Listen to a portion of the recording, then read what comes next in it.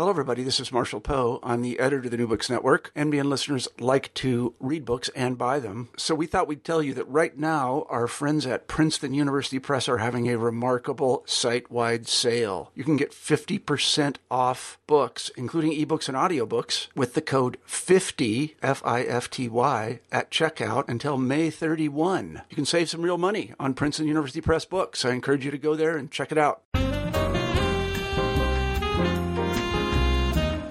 Hello, podcast listeners. My name is Christopher Patterson, and I am the host of this podcast, New Books in Asian American Studies.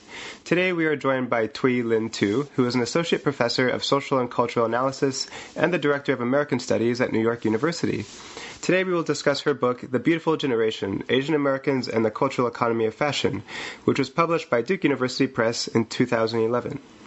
The Beautiful Generation considers the recent rise of Asian Americans working in New York's fashion industry and explores how Asian-inspired fashions speak to American anxieties concerning the growing economic and cultural power of Asian countries. Rather than see Asian American designers as either complicit or subversive to the growing trends of Asian chic, the book investigates how these designers changed American perspectives of fashion by making the relationships between product and manufacturing more intimate. Thuy, welcome to the show. Did that sound like an accurate description of your work? Yeah, that was excellent. Thank you. Oh, yay, okay. I wonder if you could begin the interview by describing the intellectual trajectory that brought you to write The Beautiful Generation. Why fashion in Asian America?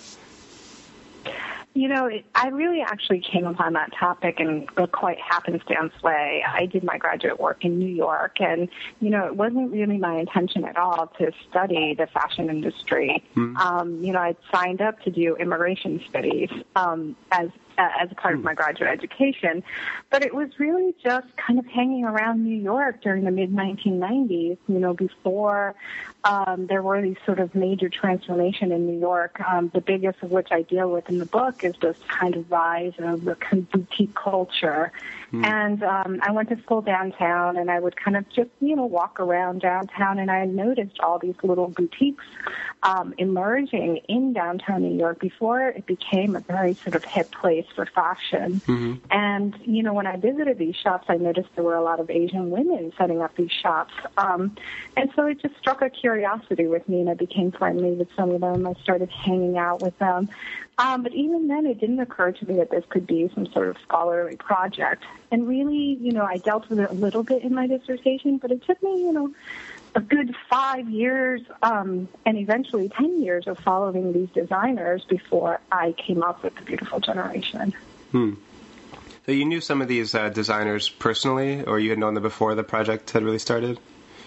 I only knew one person through a friend, and she had set up a shop in what has now become Nolita.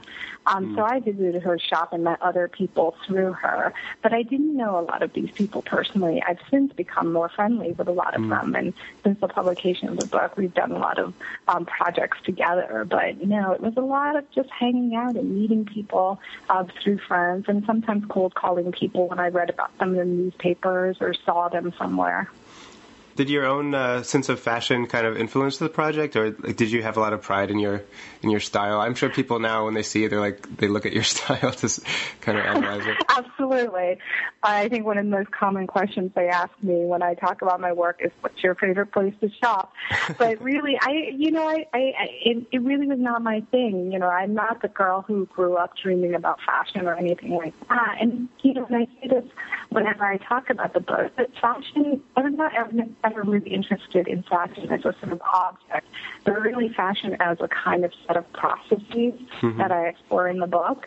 Don't get me wrong, I love reading about fashion. I think about it. I love, sort of watching Fashion Week, and, I do my share of shopping. But really the object was not the thing that drew me to it. It's the set of social relationships that I saw through the object. And in fact, why I wrote the book is I often felt like the set of social relationships were completely masked by the object. Let's just go right into the book starting with the title. Even after reading through the book, I still couldn't quite grasp why you had titled it The Beautiful Generation. Can you explain who the people are that you're writing about and why you call them beautiful? Well, I think I say in the introduction that I call it a beautiful generation, not because I actually think like there was a sort of cohort or that, this kind of group of Asian designers emerged with some sort of purpose. Although I do say in the book that, a lot of these people know each other and have worked or interned with each other. So it's a community in that sense. I think of it as a generation because it kind of emerges at a particular moment in fashion history, right? In design history after the 1990s, when we really see New York emerging as a real fashion center, right? And all of the social processes that enable that. So I really think of them as a kind of generation after that moment, right? And I say in the introduction, I think of them as a beautiful generation, not because they're beautiful, but they, they work with these objects of beauty that are supposed to produce something in us, right? And, the things that it produces in us are often quite elusive. And part of, the part of my work in the book is thinking about how certain images and icons and certain ideas and certain touches and feels and material produce certain feelings in us. So that's why I titled it The Beautiful Generation. That's great. Let's go right into the era that you were mentioning, the 1990s, I guess the mid-1990s, which you also kind of refer to as an era of Asian chic. Can you explain what Asian chic is and why you suppose it became so popular in that time period? Well, I can't exactly explain what Asian chic is because I think Asian chic is one of those like ever-moving, ever-changing sort of titles, right, that get filled by, each designer and each person's imagination, right? And I think if no one ever pinned down what exactly it meant, right? But during that particular moment, what I was seeing, right, and this appeared in fashion magazines, this appeared in fashion advertisements, also certainly appeared on fashion runways. Many books were dedicated to sort of detailing this trend, right? And it was a trend that lasted, as I say in the book, for, close to a decade, right? And you can see it's sort of like re-emergence now. But it is also a trend that, to me, had a lot of historical precedence, and this is also something I cover in the book. It's like the 1990s, but also the 1960s, right? The 1850s, right? There are all these moments. And, what I argue in the book is that, Asian chic is this floating signifier, right? That gets represented through various, what we might think of as kind of stereotypical imagery, right? So, the frog closure, the cheongsam styling, right? The salwar kameez, things like that, right? But it actually meant different things in different time periods, right? But I also argue in the book that Asian chic is kind of constitutive of fashion, right? And I trace sort of the emergence of the couture industry as being really reliant on particularly Chinese textiles, right?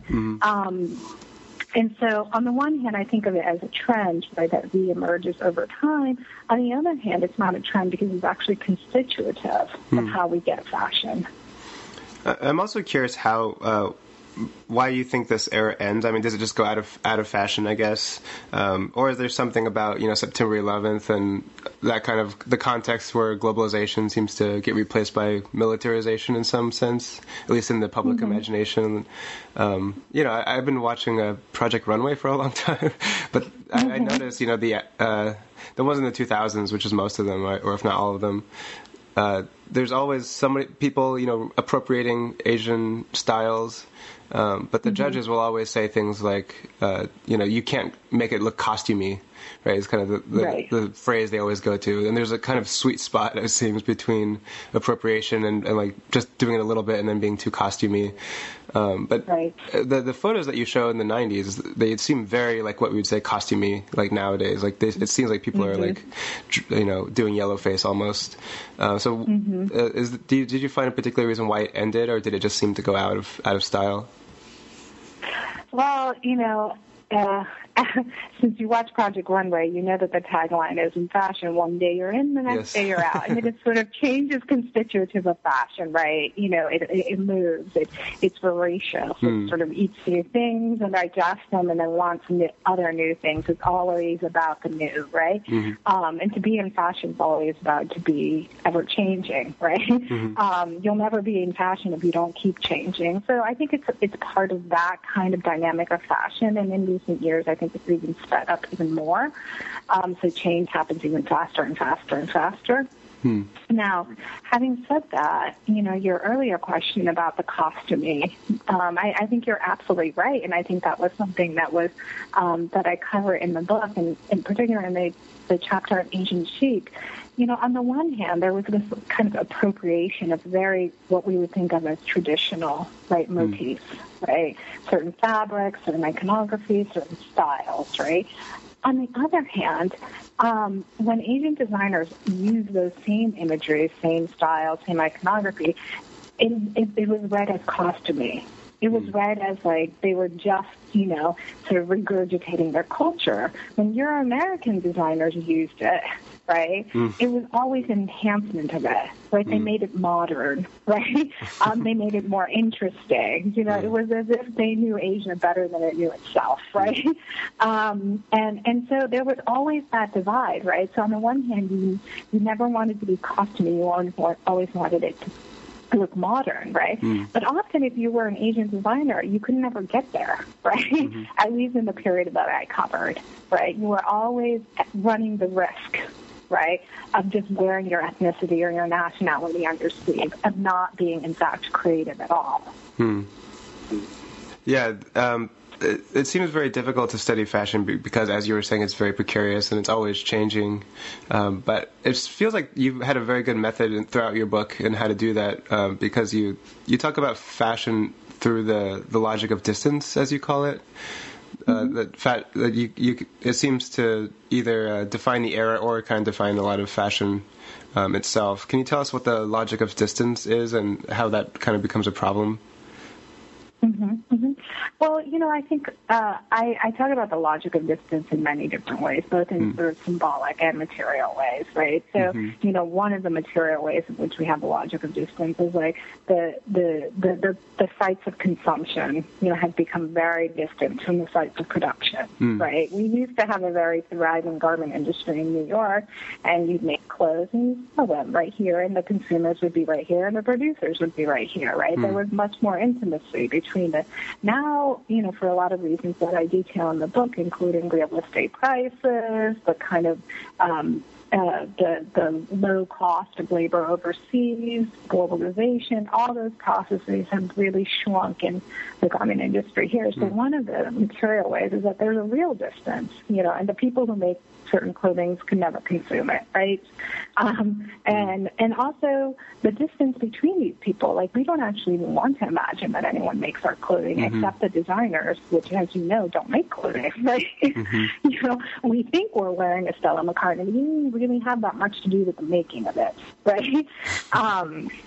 Itself. So, you know, on those different material levels I'm talking about, but also in the kind of, you know, a sort of imaginative level, right? So I'm talking about a period in which we're incorporating these kind of Asian styles and iconography in these very intimate ways, right? But we're doing it so that we can imagine actually a kind of imaginative distance between us and them, right? A kind of consumption that allows us to be safely here, right, consuming difference, but, you know, but very, very, having very little actual intimate knowledge of the things we're consuming, right?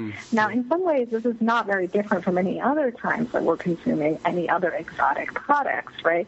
But one of the things I talk about in the books is the ways in which after September 11, you know, the other is felt to be not, the ability to distance ourselves from the other really decreases, and we feel very, very vulnerable to the fact that, you know, people can land our planes in our buildings, right?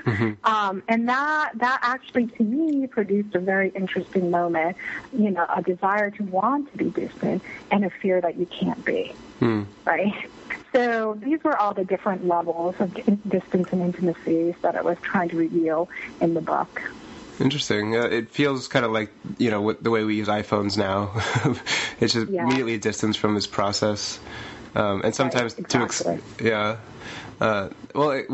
on the other hand, there's what you call the mode of intimacy, kind of separate from this logic of distance that, if I'm right about your book, at least when I was reading it the first time, I was thinking that the Asian American designers that you interview and do most of your research on, it seems like they're kind of attacking this mode or this distancing logic, or what they're doing is subverting it in some ways through practicing a mode of intimacy. Can you tell us about intimacy and how that counteracts the logic of distance for you?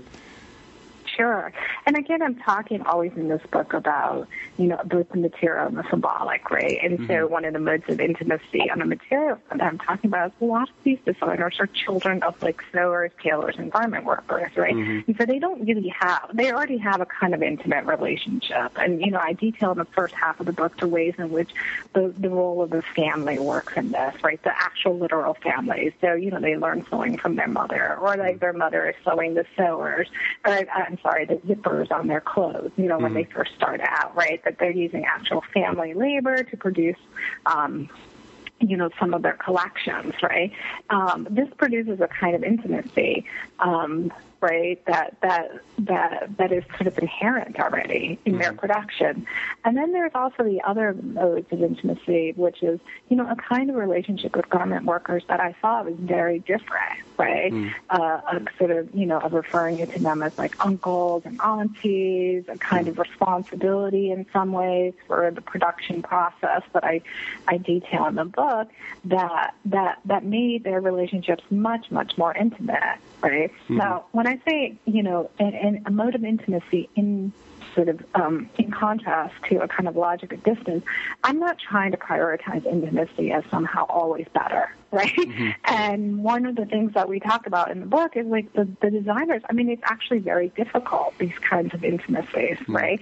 And they don't absolve designers, Asian American designers, of other kinds of ethical questions, right? Around fair wages, around working conditions, all of that stuff, right? So, so again, I want to be clear that I'm not trying to prioritize this mode as like the end-all, be-all, right? But it is a particular way in which I saw ethnicity working, right, in the industry between a kind of immigrant generation and a second generation through the literal family and through a kind of imaginative family.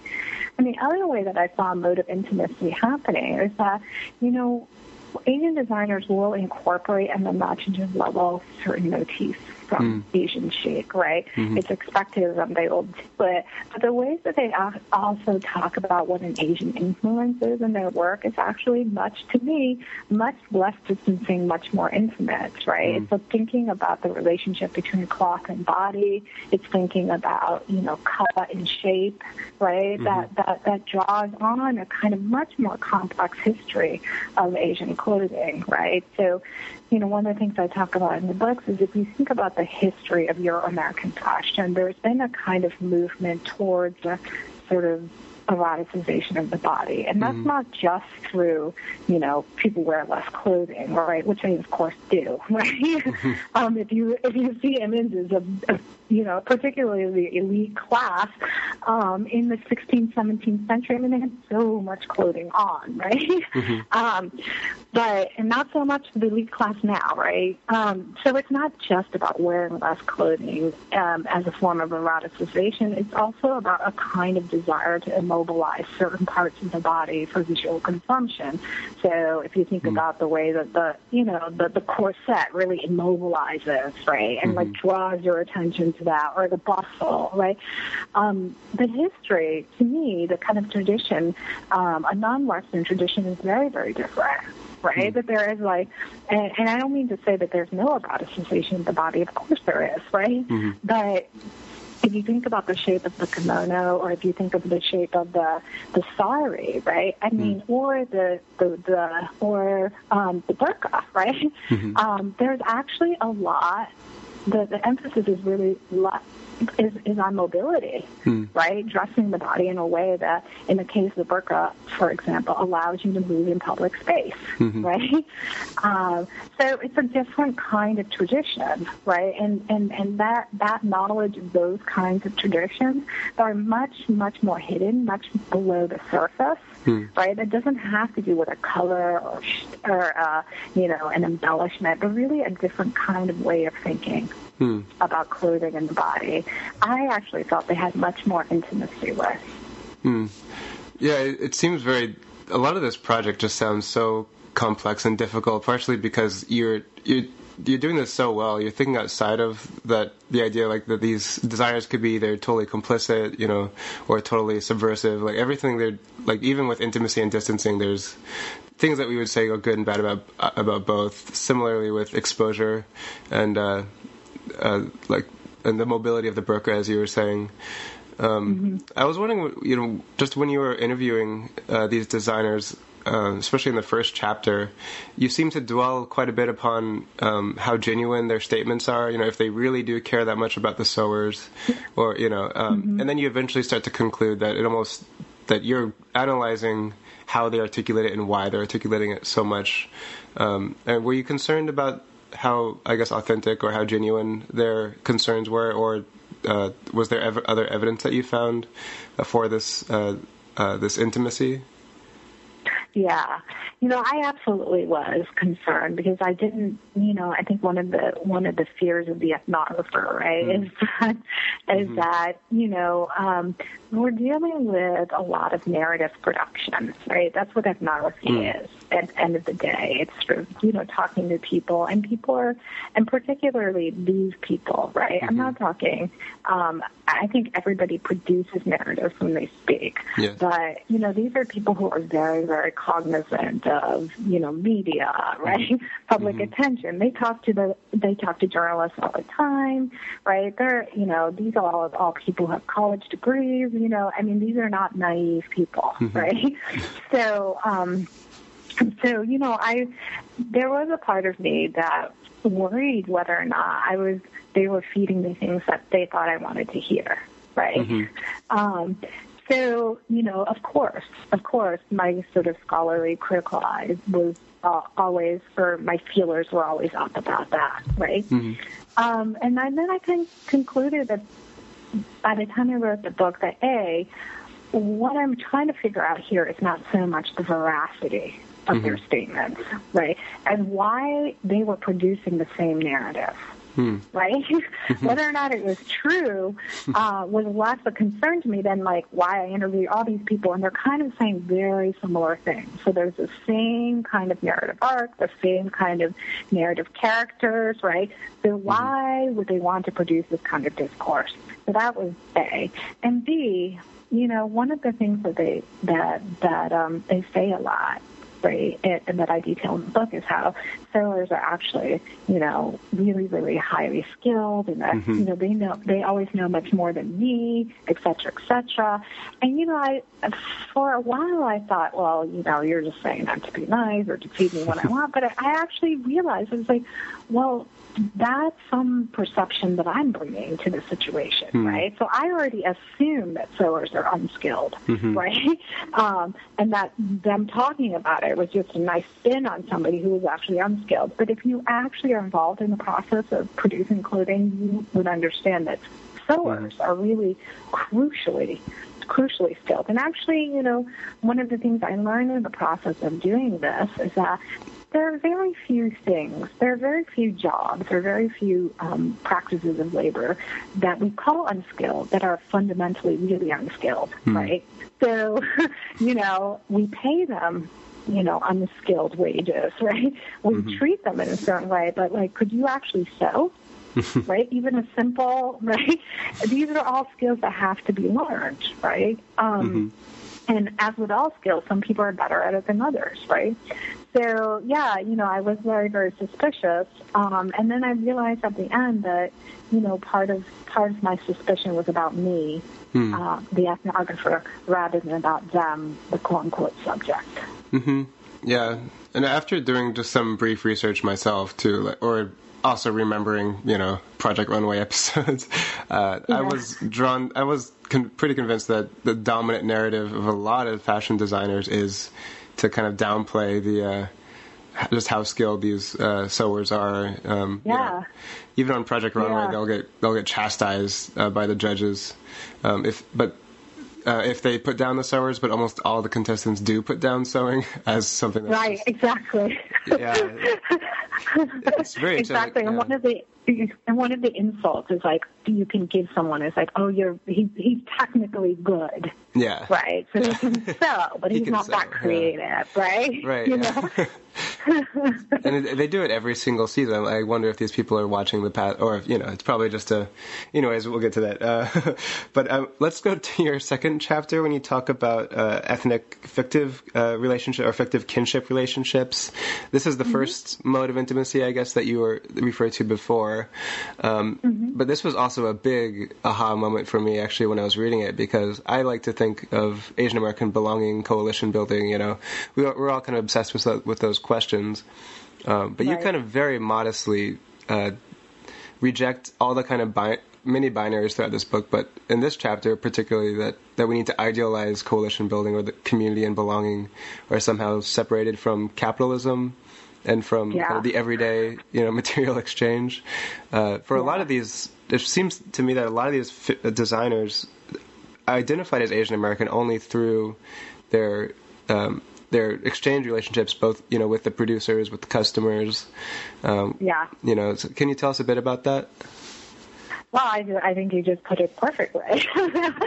And thank you for that super neat summary of the chapter, and I'm glad that point came across. I think I wasn't trying to be I wasn't trying to be directly saying like, okay, community, all this talk about community that we've been doing in Asian American studies is hogwash. I was, but there was a part of it that really was about forcing us to think about community as not an escape or a protection from sort of the forces of capitalism and other structures of inequality, but actually being constituted by that, right? And sometimes we can think about that, through processes of consumption, right? So certain communities are formed around certain styles, right? Certain modes of consumption, right? People who like this particular kind of music or that particular kind of music, right? But what I was trying to show here is the ways in which community is actually produced, right, or ethnic connections and coalitions are actually produced through these moments of exchange, as you say, right? And only at those sites of exchange, and really for strategic reasons. Right? And they really, they emerge and then they disappear, right? And the other thing I think we like to think is that communities are somehow binding and long-lasting. And if we could only build a community, it would stay, right? That we would have it, right? And what I was trying to show is, it actually is very ephemeral. They emerge at certain moments and then they kind of die out, right? And even the sense of community only produces certain sets of linkages and affiliations and responsibilities, right? And not all of them. So, the way you put it is, I think, a really succinct kind of analysis of that chapter. And what's even more interesting for me too is that these relationships of exchange can be totally unequal. They can't. I don't think you say they're exploitative in the book, but they could potentially be exploitative and still have that same kind of effect of bridging community and coalition building and all that. Yeah, I think I shied away from using the word exploitative, but I think what I was suggesting was it precisely, sort of practices of exploitation. I mean, everything that a sewer does to help a designer that I reveal, right, or opposite, right, has a cost, right, and the costs are to me disproportionately borne by the workers. Right, and that doesn't mean that that there isn't something else happening here, right? And that something else isn't significant. And one of the things that I also try to reveal in the book is the ways in which something very vague, like a notion of respect, right, is actually really, really meaningful, right? Or a kind of a different kind of moral economy, right, in which, you know, a seller who's technically the employee of the designer can say, oh, that's not how you do it. You do it like this, right? Or like, you know, kind of issue their instructions and tell them, like, do it this way, right? It's a difference, and there's some change, and I don't think that's insignificant. Right, and I wouldn't want to underplay that. But do I think that this in any way circumvents the larger system of exploitation that I see happening in the fashion industry? No. You know, but do I see it as producing new kind of possibilities and new styles? I do. Yeah, a lot of these relationships seem like they're the younger generation interacting with the older generation as well, who they probably wouldn't otherwise have interacted with as much or been nearly as intimate with, the aunties and uncles. Exactly. Let's move to the third chapter. So bring it back to Asian chic and how these designers are both influenced by Asia and also kind of bound within that context. Here you say that the appreciation of Asian chic is like ostensibly an appreciation of Asian tradition, but of course it kind of goes to reinforce Asia as inferior within a kind of American cultural hierarchy. But for me, what's really interesting about that chapter, which I think is what you really dig into, is how the popularity of Asian chic speaks to American anxieties in this context, and tries to resolve them and kind of succeeds in some instances and fails in others. Can you tell us about those anxieties and how Asian chic kind of helps resolve them? Yeah. Well, you know, I think it's a long-standing anxiety, and we still experience it now, right, in this country. Yeah. It's sort of like the anxiety of competitiveness, right? Like every day, you know, there's some narrative about, like, you know, sort of Chinese or Indian prominence, right? This kind of very hysterical sort of accounts of, like, oh, they built the, like, Olympic Village in 2 days, you know, like, and this kind of, like, magnificence and, you know, the sort of awe at sort of Asian labor and the ascendancy of Asian capital on the one hand, right? And, you know, a kind of an anxiety about America's ability to compete. And I think one of the things I say in the book is, like, you know, I think Americans really thought that they were the drivers of globalization. Right? That they were going to be the sole beneficiaries of globalization, right? You know, cheaper goods for them, right? But higher wages for them, right? And that, you know, they could consume all the world had to offer, but they didn't lose anything in the process, right? And after this moment, you know, particularly after September 11th, I think it became more and more clear to Americans that that's not the case, right? That they were not driving this particular ship, right? Or that this particular animal, to use a different metaphor, had many heads, right? And I think that really produced a moment of anxiety. And, you know, at this time, and I say in the book, you know, we're really, you know, all presidential speeches were about, like, how American can stay competitive in this new global market, and we still hear the exact same phrases now, right? Like, what do we need to teach our children to stay competitive? The Chinese children are learning calculus at age 4, right? What are we doing, right? So I think, you know, it really was not a moment where we were feeling very secure about our position in the globalized world. And I think one of the things that I say in the book is, like, Asian chic helped us by, presenting, you know, two very different visions of Asia. One that was, like, sort of traditional and sort of folk, right? And somehow an escape from the demands of modernity, right? And the other version was the sort of high-tech, high-gloss Japanese, right, version that was, you know, sort of, you know, at modernity's razor's edge, right? So there's, you know, you can escape modernity and these kinds of competitive demands, right, on the one hand, or you can be dominant on the other hand. Right, so it presented two different visions of how you can live in this global world to sort of ease this kind of anxiety of competitiveness, right? And so I conclude in that chapter that on the one hand, while it was always a sort of distancing move to kind of to suggest kind of American superiority, it wasn't always effective, right? And what it revealed instead is not an American confidence or superiority, but American sort of anxiety. You go more into that in your fourth chapter with Vivienne Tam and her Mao collection. I looked at a lot of this online just to see it, and it's pretty funky. I did end up liking a lot of it, but some of it was very pop artish, like different images of Mao kind of strung up, and each one a little bit different than the other, except that it was on a dress or in a T-shirt.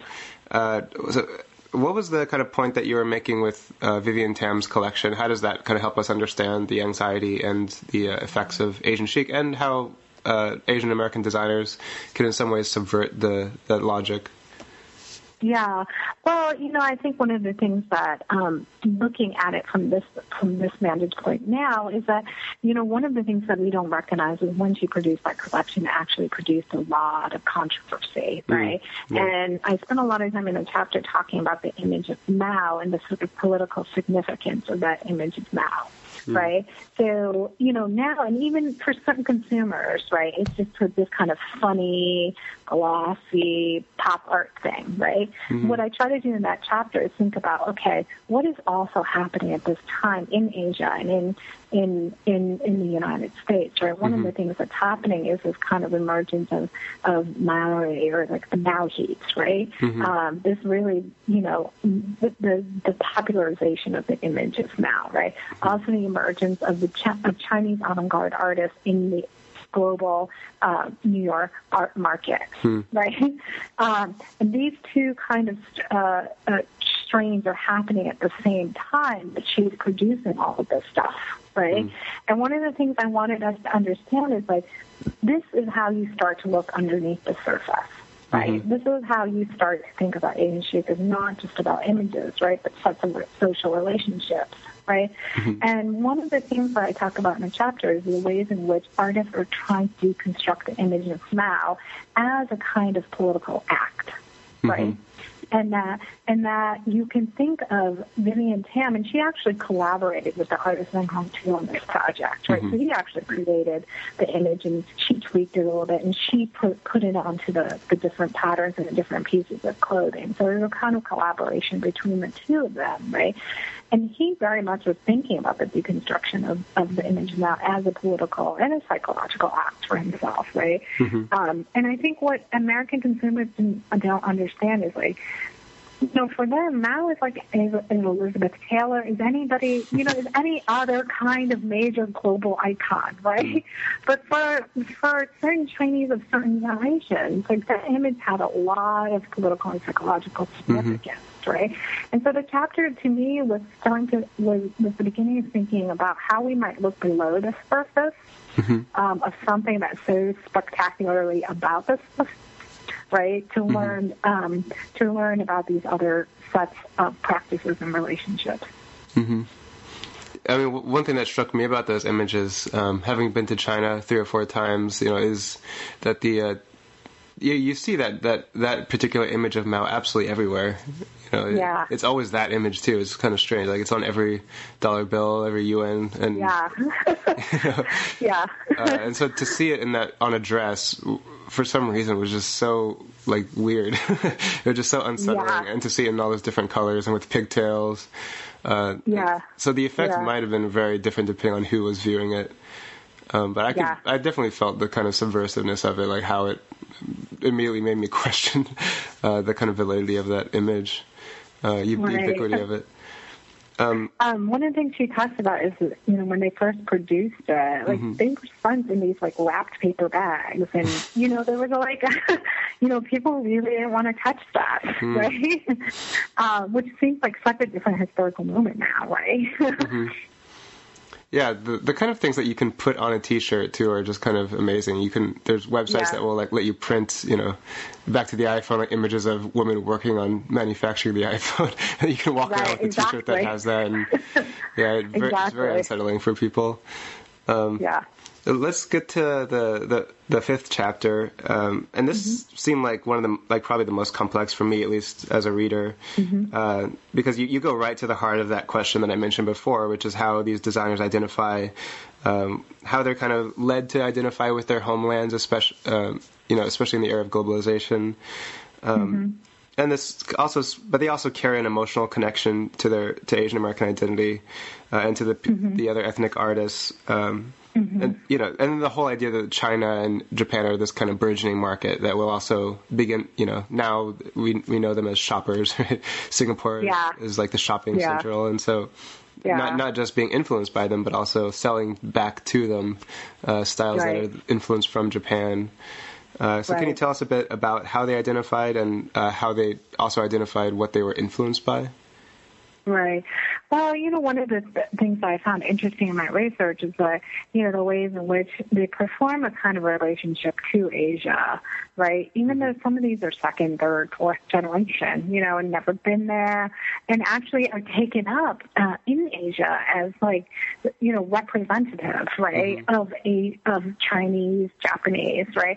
And one of the things I found interesting is they kind of have a global presence in these homelands, quote unquote, that really is outmatched by their sort of prominence in the fashion industry. So usually you have to become a pretty big brand, right, before you have a market in, say, China, right? You have to be a Prada or Gucci or whatever, right? And then you would go to China, whatever, Japan, you'd see these small designers who are Japanese or Japanese American. They have a store in Tokyo, right? Even when they don't have a store here, right?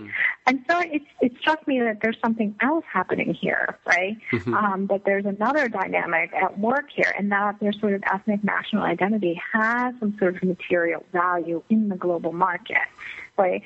And at the time that I was writing this book, the kind of this Asia as a market was really exploding. But in reality, Asia as a retail market was much more a hope than a reality at that point. There were a lot of shops and a lot of shoppers, right? Or they're shoppers and they're really just enjoying the air conditioning. And they're not really buying that much. And, my new work is I'm doing some new work in Vietnam, and it was very much the same when I was there last summer. It's like big malls, beautiful stores with similar brands, but a lot of A, either empty, or B, a lot of people, like families visiting, spending an afternoon in the mall, right, enjoying the air conditioning, rather than buying. And, I think that what I was trying to show here is that, these designers thought of themselves and were thought of in some ways as this kind of bridge to an Asian market. And now actually people like Alexander Wang, Peter Som, and all those people have a global presence, right? Much more so than they did when I was writing the book at the time. It was just sort of emerging. Yeah. But I also wanted to show in that chapter that it wasn't just about a kind of cynical or strategic or a kind of cashing in only, right? But it also had something else going on, right? And it this relationship to Asia on an aesthetic level had a lot to do with the kind of design choices I already talked about, and the thinking of the ways and the ways that they thought about the relationship between clothing and the body that I already talked about, right? So, so I just wanted to make clear that I think that this had a very kind of strategic and material value, but it was not just that. Yeah, and like you mentioned Alexander Wang, and one of the interesting things about that artist too is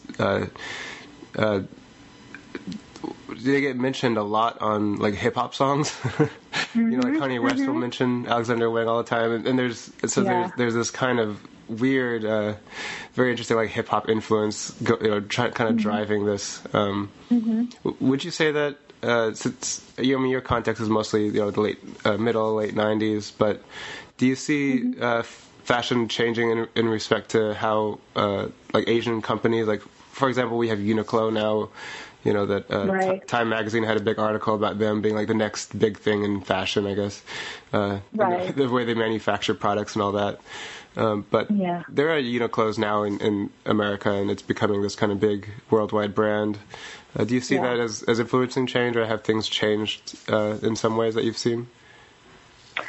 I think fashion continues to change, right? I think, at the end of the day, and this is something all the designers I talk to say, the fashion industry is a business, right? It is an industry, and it really tries to capture, right, the biggest market it can. That is always the goal, right? More eyeballs, more consumers, right?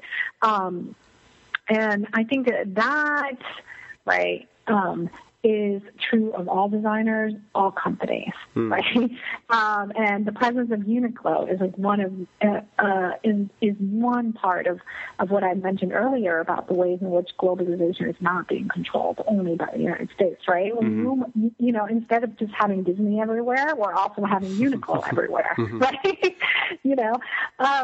So I do think the fashion industry is changing, but it's changing in response to the realities of a globalized market, right? One of the most interesting things that I see developing is Chinese companies will now set up in Italy, for example, and create clothing that they can say is made in Italy. Right?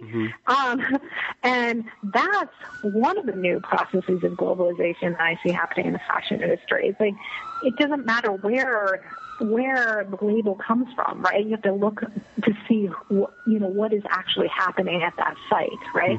And also because Asia is becoming its own such large global market, it's sending a lot of designers out to the West, but also it's keeping its own consumer markets, right? So my friend Mary Ping, who's a designer, said, there are people in China who are like just huge in China, right? But that is so huge. Right? They don't actually feel like they need to sell in New York. I mean, they had enough, and they're like the smaller designers.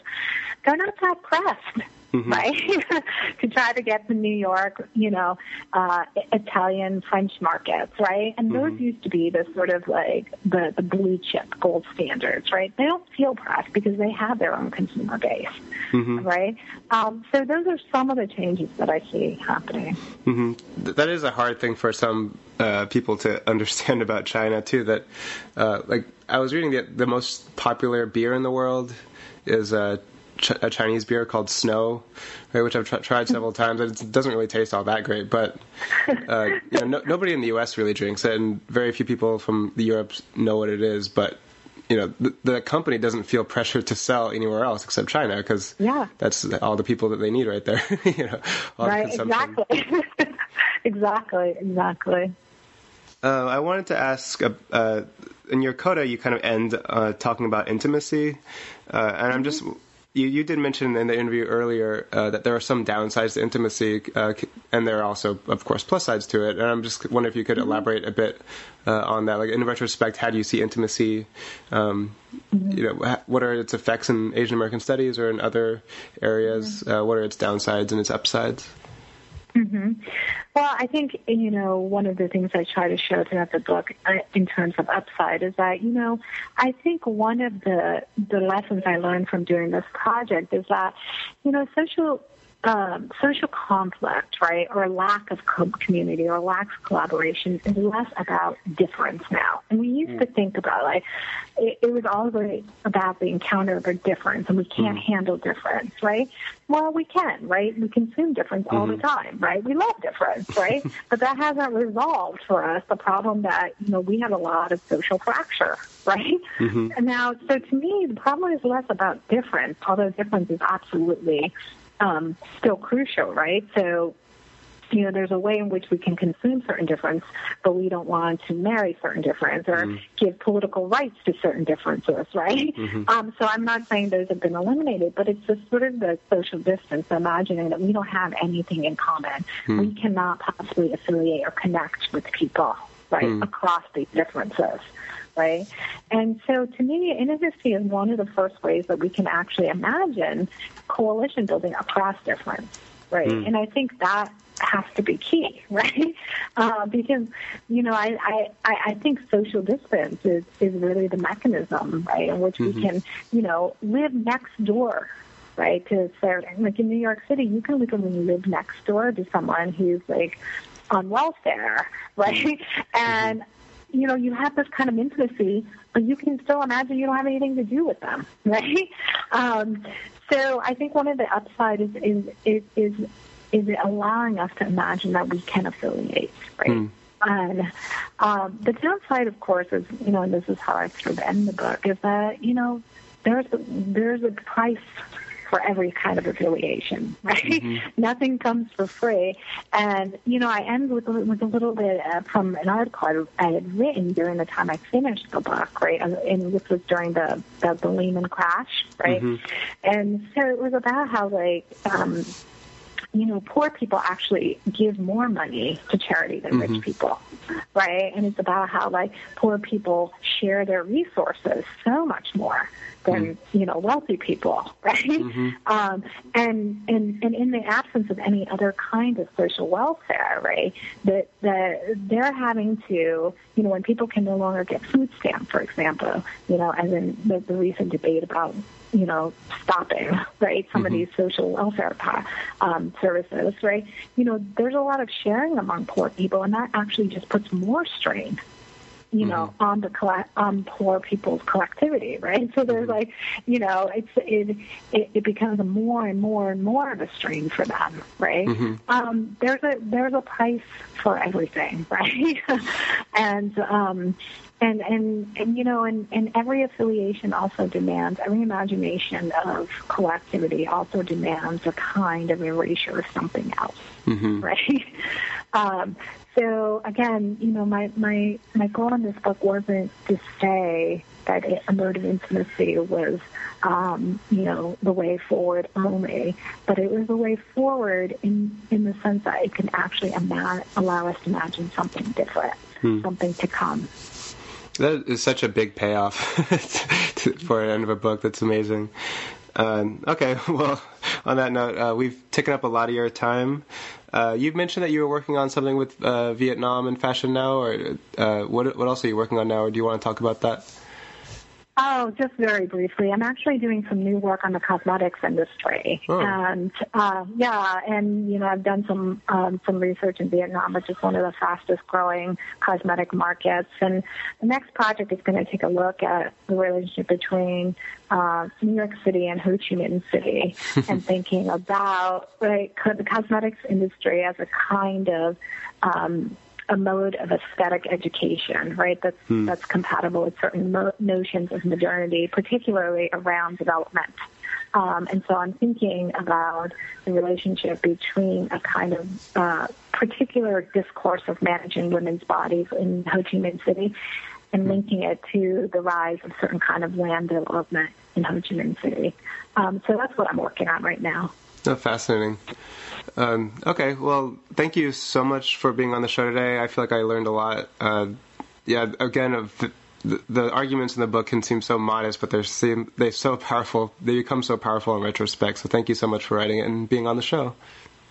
Thank you very much. Take care. Thank you for listening to my interview with Thuy Linh Tu on her book, The Beautiful Generation.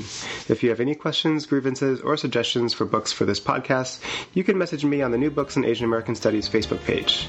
See you next time.